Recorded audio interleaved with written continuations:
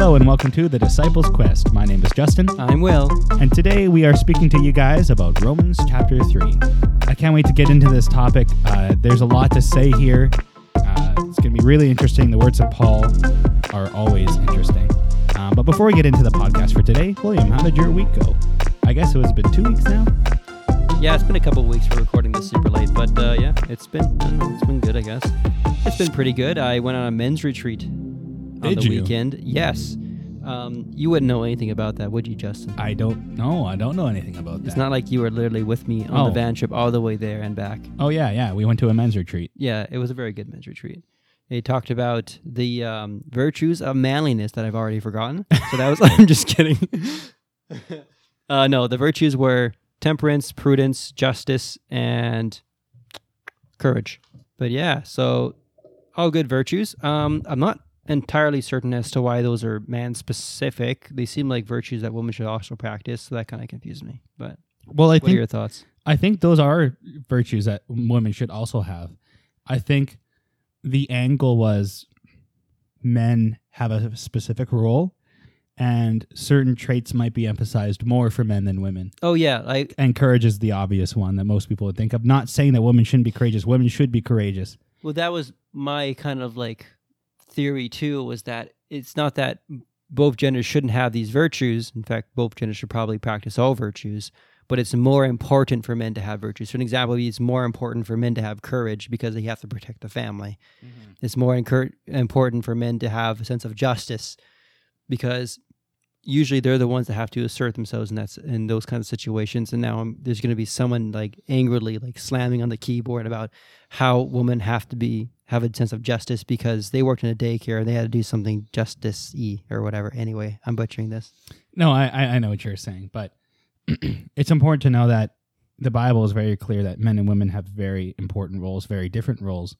Mm-hmm. And but anyways, this men's retreat was great fun. I got to meet a lot of new people and had a lot of great conversations, interesting biblical conversations. And yeah, just being out in nature too is obviously, it's always something special, even though it's only Whiteshell for those who know Manitoba. I mean, it's beautiful out there, but just taking that canoe out to the middle of the lake, the reason why I told you that we had stopped, why you guys got so far ahead, is because I'm like, guys, stop rowing for 1 second. Let's just take this in.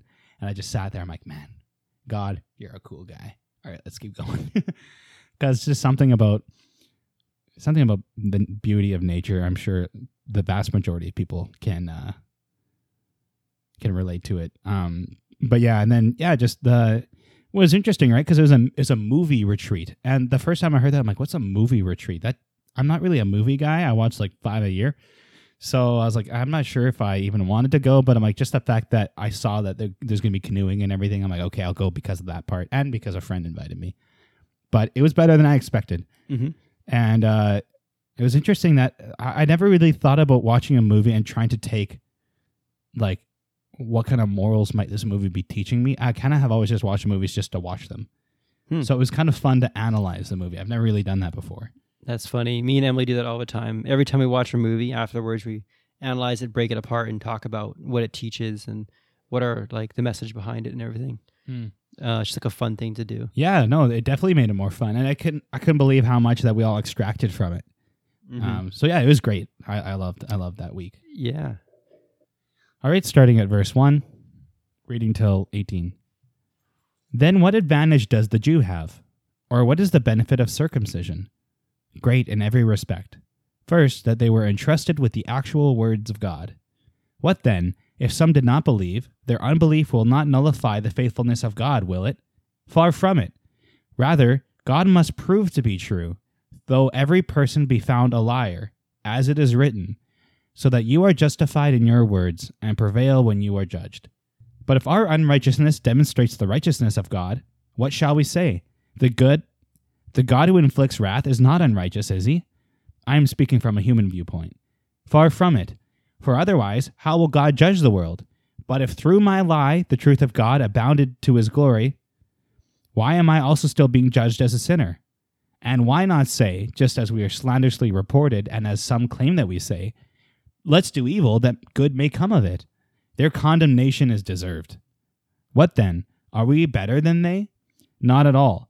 For we have already charged that both Jews and Greeks are all under sin. As it is written, there is no righteous person, not even one. There is no one who understands. There is no one who seeks out God. They have all turned aside. Together they have become corrupt. There is no one who does good. There is not even one. Their throat is an open grave. With their tongues they keep deceiving. The venom of asps is under their lips. Their mouth is full of cursing and bitterness. Their feet are swift to shed blood. Destruction and misery are in their paths, and they have not known the way of peace. There is no fear of God before their eyes. Wow, okay, let's get into this. So the first section says, then what advantage does a Jew have, or what is the benefit of circumcision? Yeah, Paul often will, his style of writing will be to predict an objection or a question that someone's going to have, and then go on to explain it. So that's just something. I don't really have much to say on that, other than he's going to explain afterwards. So he's just basically asking the question, or he's predicting an objection someone might have, because he just basically said there's no difference in the previous chapter between Jews and Gentiles. Yeah, there's no partiality with God. Yeah, and so then why did he choose them then? He's like, well, what's the advantage of even being a Jew if if he's not partial to either one? Yeah. He's thinking, what's the point of circumcision? Yeah. It's like, why even do it if no one else is doing it? Mm-hmm. And so he's going to explain that next. Yeah, and then he says first that they were entrusted with the actual words of God. Great in every respect. First, that they were entrusted with the actual words of God.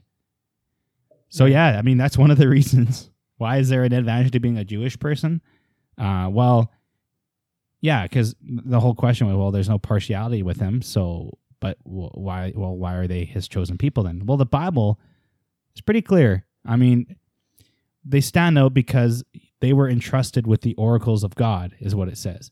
He chose their people to give the holy book was going to be used through the Jewish people, and their land. Israel was going to be used for his glory, and the whole story was going to be told through Israel, and his people.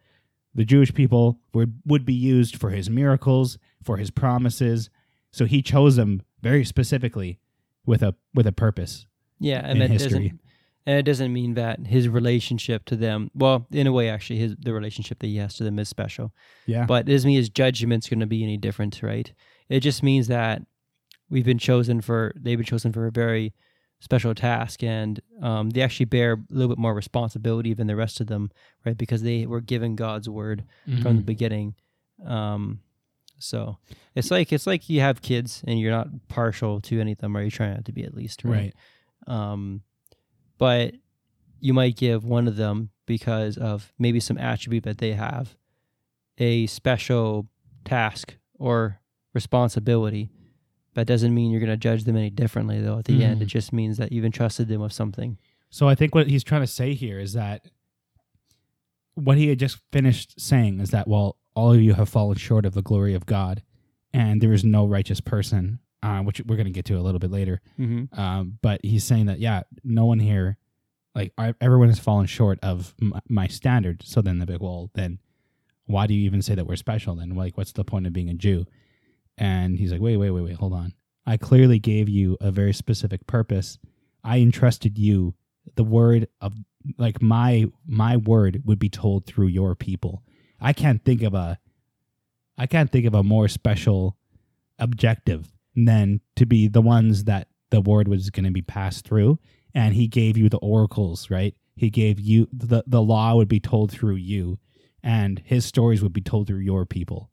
So yes, we're the same in the fact of none of us meet his standard, but the Jews stand out in the fact that he gave them a very specific, special objective. Well, and even more than that, they also objected, or he's also addressing the objection of circumcision too, right? So what I get out of the whole, what's the point of circumcision is, why even practice it?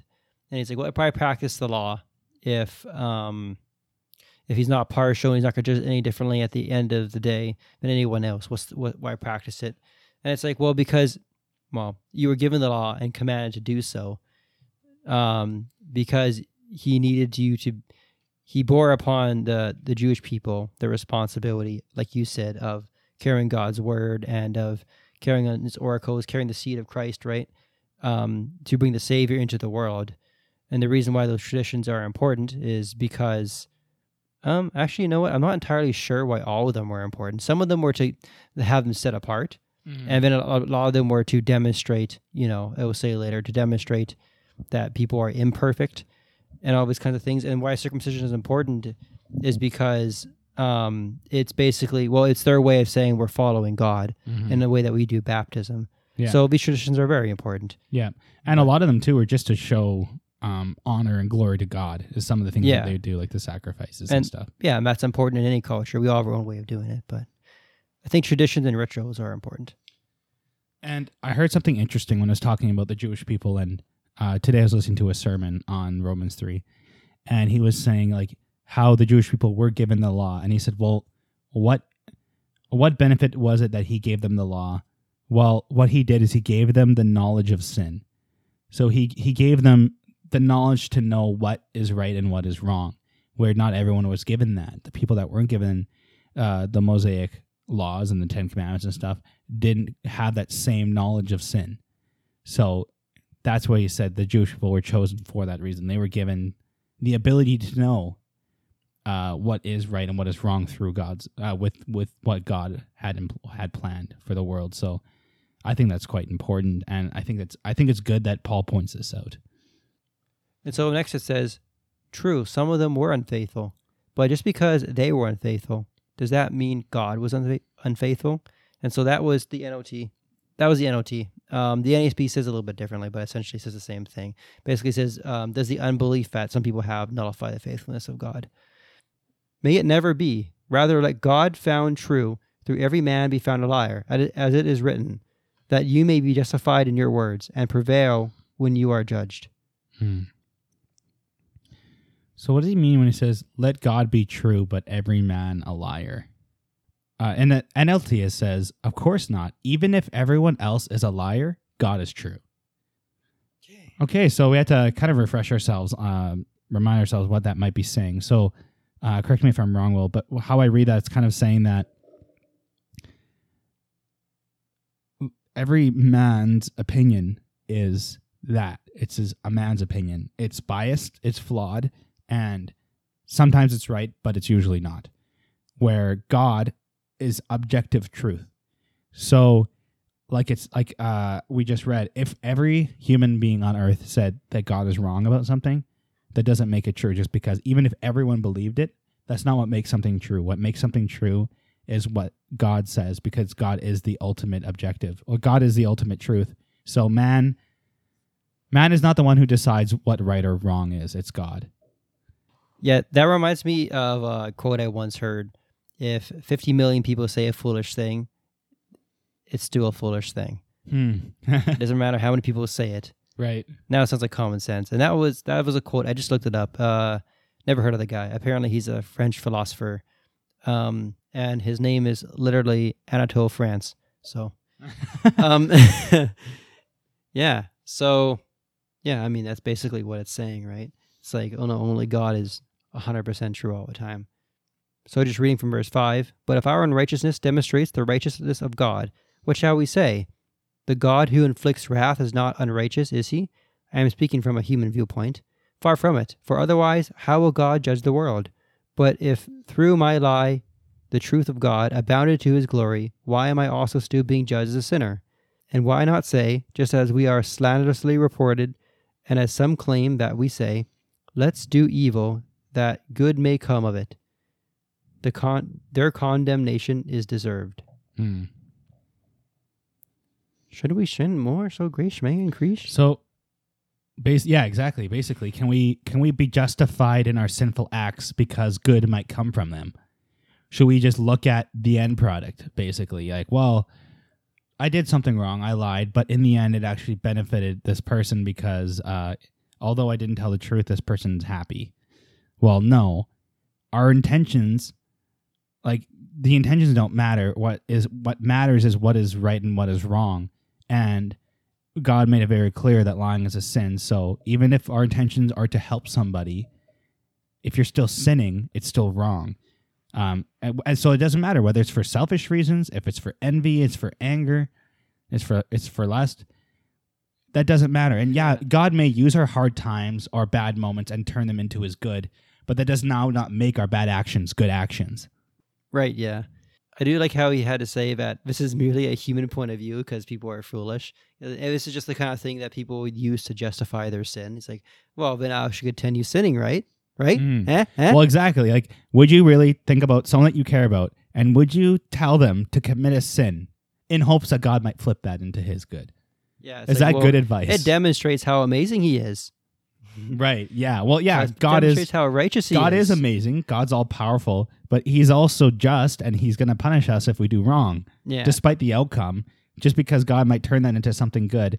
Well, if God uses it for his good, then we're all good in the end. Yeah. So and let's just go ahead. You can't just commit endless amounts of sin with the idea of like, oh, well, God would just forgive me in the end. And it'll just demonstrate even more grace. In James, it talks about if you're actually a Christian, then you bear good fruit. So if you bear nothing but bad fruit, you're probably not a Christian. But anyway. And also, don't test God. Don't think, yes. well, God's ever forgiving, so that will justify my actions today. And no. We fall short every day. Everyone does. And God forgives us when we do. But there's a difference between that and thinking that we are somehow righteous in his eyes by our unrighteousness because we feel like God will forgive us. Yes, God will forgive us, but your heart matters and your intention matters, and that is wrong intention. And God will obviously see that since he is an all-knowing God. He's going to know what you were trying to do, and you don't get let off the hook. Do you feel like Paul is being a little bit sarcastic here? I think he is. But someone might argue. Like, first of all, that wording. I mean, it's not how it works in the NESB, but in the NOT it says, but someone might still argue, how can God condemn me as a sinner if my dishonesty highlights his truthfulness and brings him more glory? It's like, I wonder if part of him was like, do I really need to put this in here? And he's like, yeah, I probably should. So because there are going to be people that do think this. Yeah, he's like, yeah, someone's going to take my words and be like, see, sin even more. And then what's the last thing that he says? Their condemnation is deserved.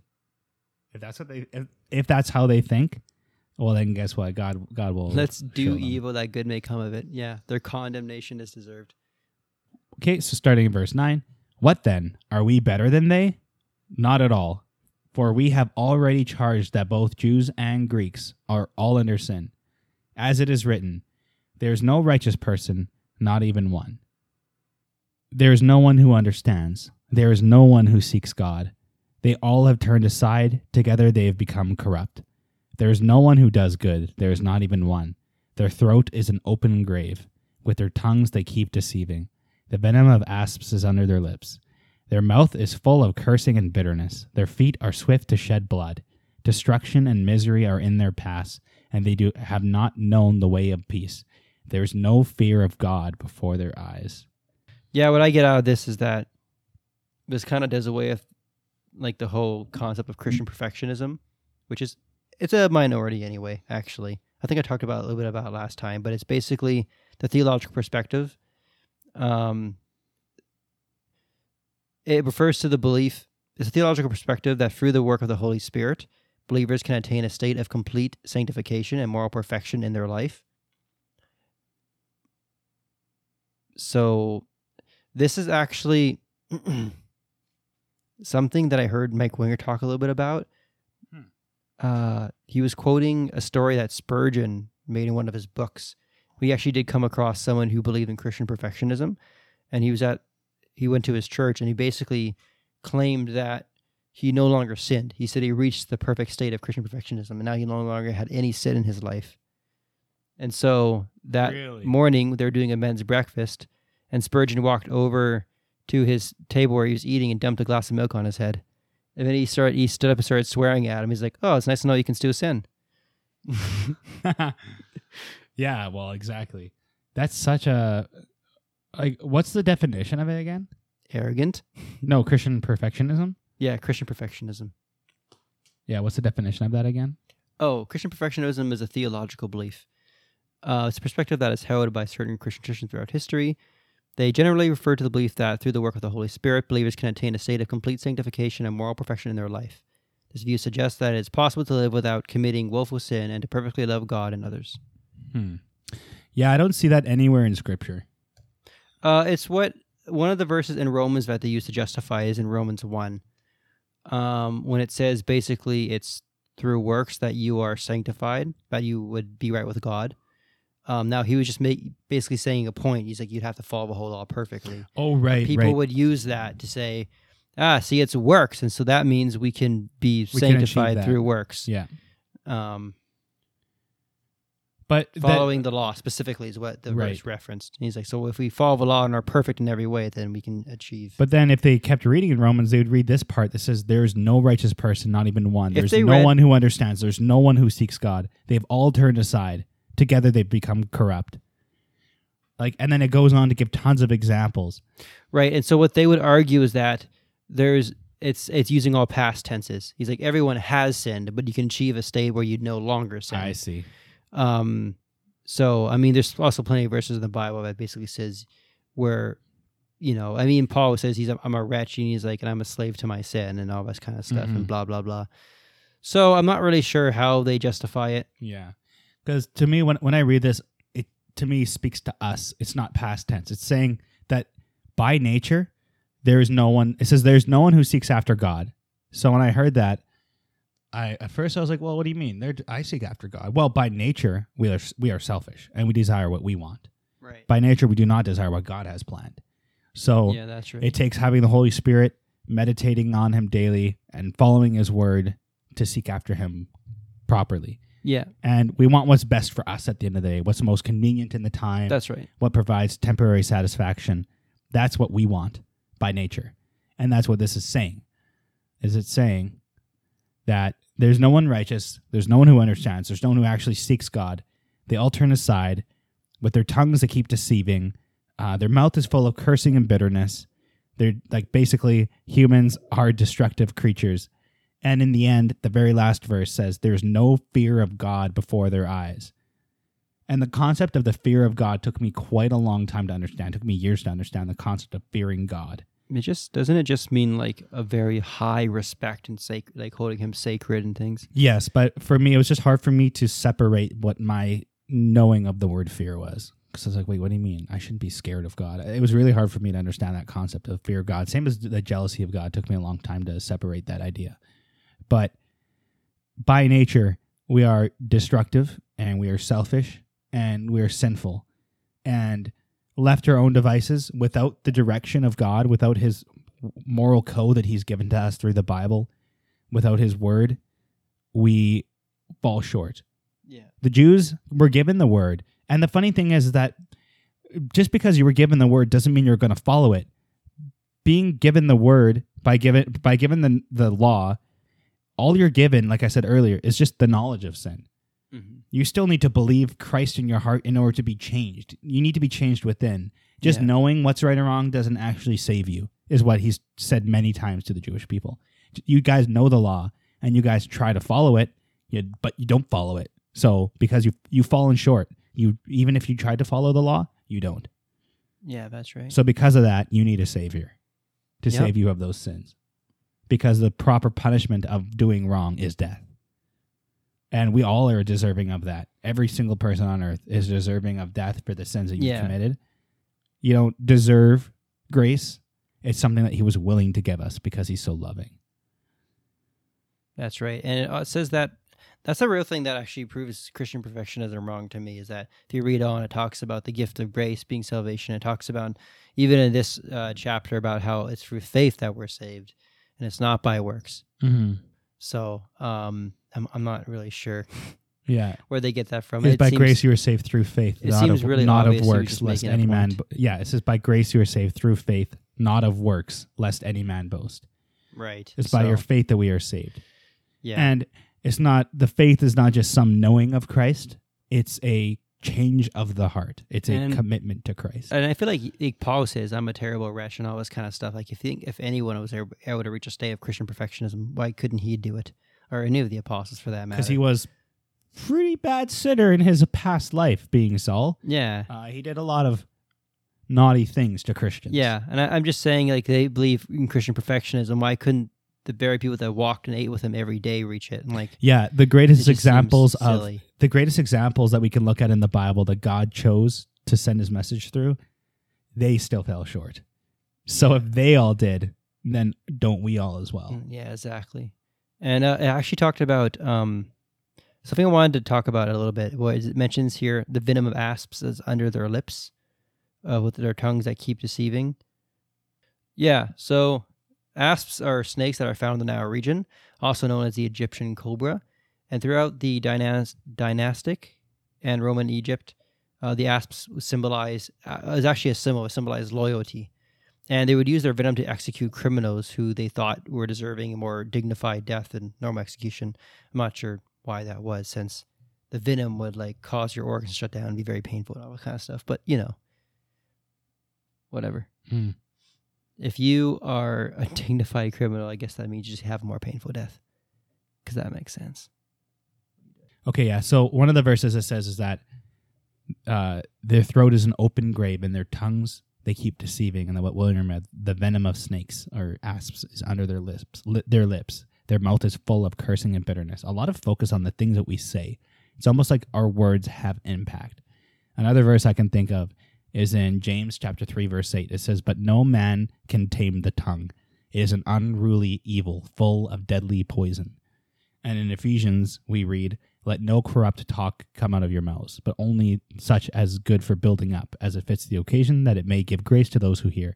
So, and there's many other examples that we saw. Colossians 4, verse 6 says, "Let your speech always be gracious, seasoned with salt, so that you may know how ought to answer each person." So the things that we say is extremely important. Yet what we saw was when we go about denying Christ and naturally we are unrighteous. So the things that we say, we curse, we're bitter, we're deceitful, we lie. These are all things that are natural of humans. And our words are much, much more important than I think we sometimes realize. And that's why I think one of the best verses to remember is James 1:19, which says, "Be quick to hear, slow to speak, and slow to get angry." And I especially like that slow to speak one. Growing up, there were so many times where my dad and I would be talking, and I'd start to get upset. And as soon as he finished my sentence, I had an answer right away to answer him. And I actually wasn't listening to what he was saying. I was just preparing my next response. Yeah. And then he says, "Justin, you are not being quick to hear, you're not being slow to speak, and you're getting angry." It's that I know exactly what you're talking about, where you're not even trying to understand, you're not trying to get the information that he's trying to relay into your head. What you're actually doing, if you're listening to him at all, is to trip him up in his sentences. Yeah. And to get a gotcha. Yeah, basically trying to get gotcha. He's like, "Well, you said this, but you said this earlier. Can be that." And yeah, exactly. And I'm just playing semantics. I'm not actually listening. Yeah. But my problem is that I was not being intentful with my words. I wasn't being intentful with my understanding. I wasn't understanding him at all. I was just waiting to say what I wanted to say. And I think it's because pride gets in the way. So that's a natural human instinct that this points out. And another one that says their feet are swift to shed blood. Do we not see that, especially in the last couple centuries of human history, how much bloodshed there's been in the World War I and World War II, how much bloodshed there was, how many millions and millions of lives were lost in the Soviet Union, how many tens of millions of lives in Maoist China, and all these examples we see across human history, Pol Pot and North Korea today and Venezuela, all these examples of shed blood. That's the natural human inclination, survival of the fittest. We want power. We think you're inferior, so you don't deserve to live for whatever reason we think we can justify. That's the natural human inclination. Destruction and misery are in their past. They have not known the way of peace. Humans aren't inherently peaceful. We want to take over. We want what you have. We want that for ourselves, which we read in the 10 Commandments in multiple spots. Well, it says, "Do not murder, do not covet after your neighbor's wife, and over his land and things that he has." Yeah, that's what we all do if we were left to it. Even if we were just plopped in the middle of a field and I saw William way over there and I'm over here, something in my human nature, if I wasn't listening to God, would say, "You know that stuff that William has? I kind of want it for myself." That's what I would naturally want to do if I didn't know God. And then the last part of this, it says, there is no fear of God before their eyes. Yeah. So they see God and just go, I don't care. He says he's powerful, but I don't believe that. Yeah. You don't understand his power. You don't understand what he can offer you. Well, it's turning away from righteousness itself, because that's what God is. And Yeah. That's what, it's something that I actually had trouble understanding. It's like, can't you, something I had trouble wrapping my head around was like, why can't you not follow God, but still just be a righteous person? And he's like, well, because God is the manifestation of absolute righteousness. And so he is perfection, right? And so if you're trying to aim to be perfectly righteous, you're going to end up at him. And if you're not aiming at him, if you don't want that, then you're going to be aiming off the mark. You're going to miss. Yeah. And so, so you're turning away from the perfect manifestation of righteousness and compassion and love and all that kind of stuff. It's like, that's what would get you there. And so to have no respect for that at all, to not fear it. I mean, you're going to destroy yourself in the end. Yeah, which It's is only what hurting ultimately happens, right? Yeah, you're just hurting yourself in that. And you can also hurt people around you. Mm-hmm. Yeah. Well, this was a great section to read. I loved reading this, and I can't wait to read the rest of Romans, because, of course, we've got a famous verse in this next section, which we will definitely want. I definitely can't wait to break that down. But I think that'll be it for today. So thank you, everyone, for listening. I'll do a quick prayer, and then William will send us off. Dear God, thank you for bringing us here today. Thank you for giving us your word. God, thank you so much for your forgiveness, and thank you for your demonstration to us through Christ of how to live like a righteous person. Help us to seek that example every day, and help us to be more like Christ. Help us to understand that we have fallen short of your glory, and that we're in need of your forgiveness, and that we're in need of your grace. And God, we thank you so much for that gift that you gave us, although we didn't deserve it. Thank you for that, God. And be with every person listening today and the rest of the week. Amen. Amen. That's all I have time for today. You can find this podcast on Spotify, Google Podcasts, and Apple Podcast. We have a website, disciplesquest.net, where you can find all of Disciples Quest activity aggregated. It's also where Emily releases her blog every second Wednesday, so be sure to check that out. We have a contact form there. We also have a contact form there where you can use to reach out to us on. And you can also reach out to us on the following forums: social media, Facebook, Instagram, Twitter, YouTube, and TikTok. And please send us your questions, criticism, stories, or requests. If you'd like to support this podcast, then prayer is always a good option, and we certainly can't get enough of that. But Patreon is the best financial option for support. Speaking of which, shout out to our Patreon subscribers, Brendan and Darlene. Thank you so much for your support. Thank you so much for listening to his podcast, and may God guide you in your quest to become better disciples. Bye, guys. Bye-bye.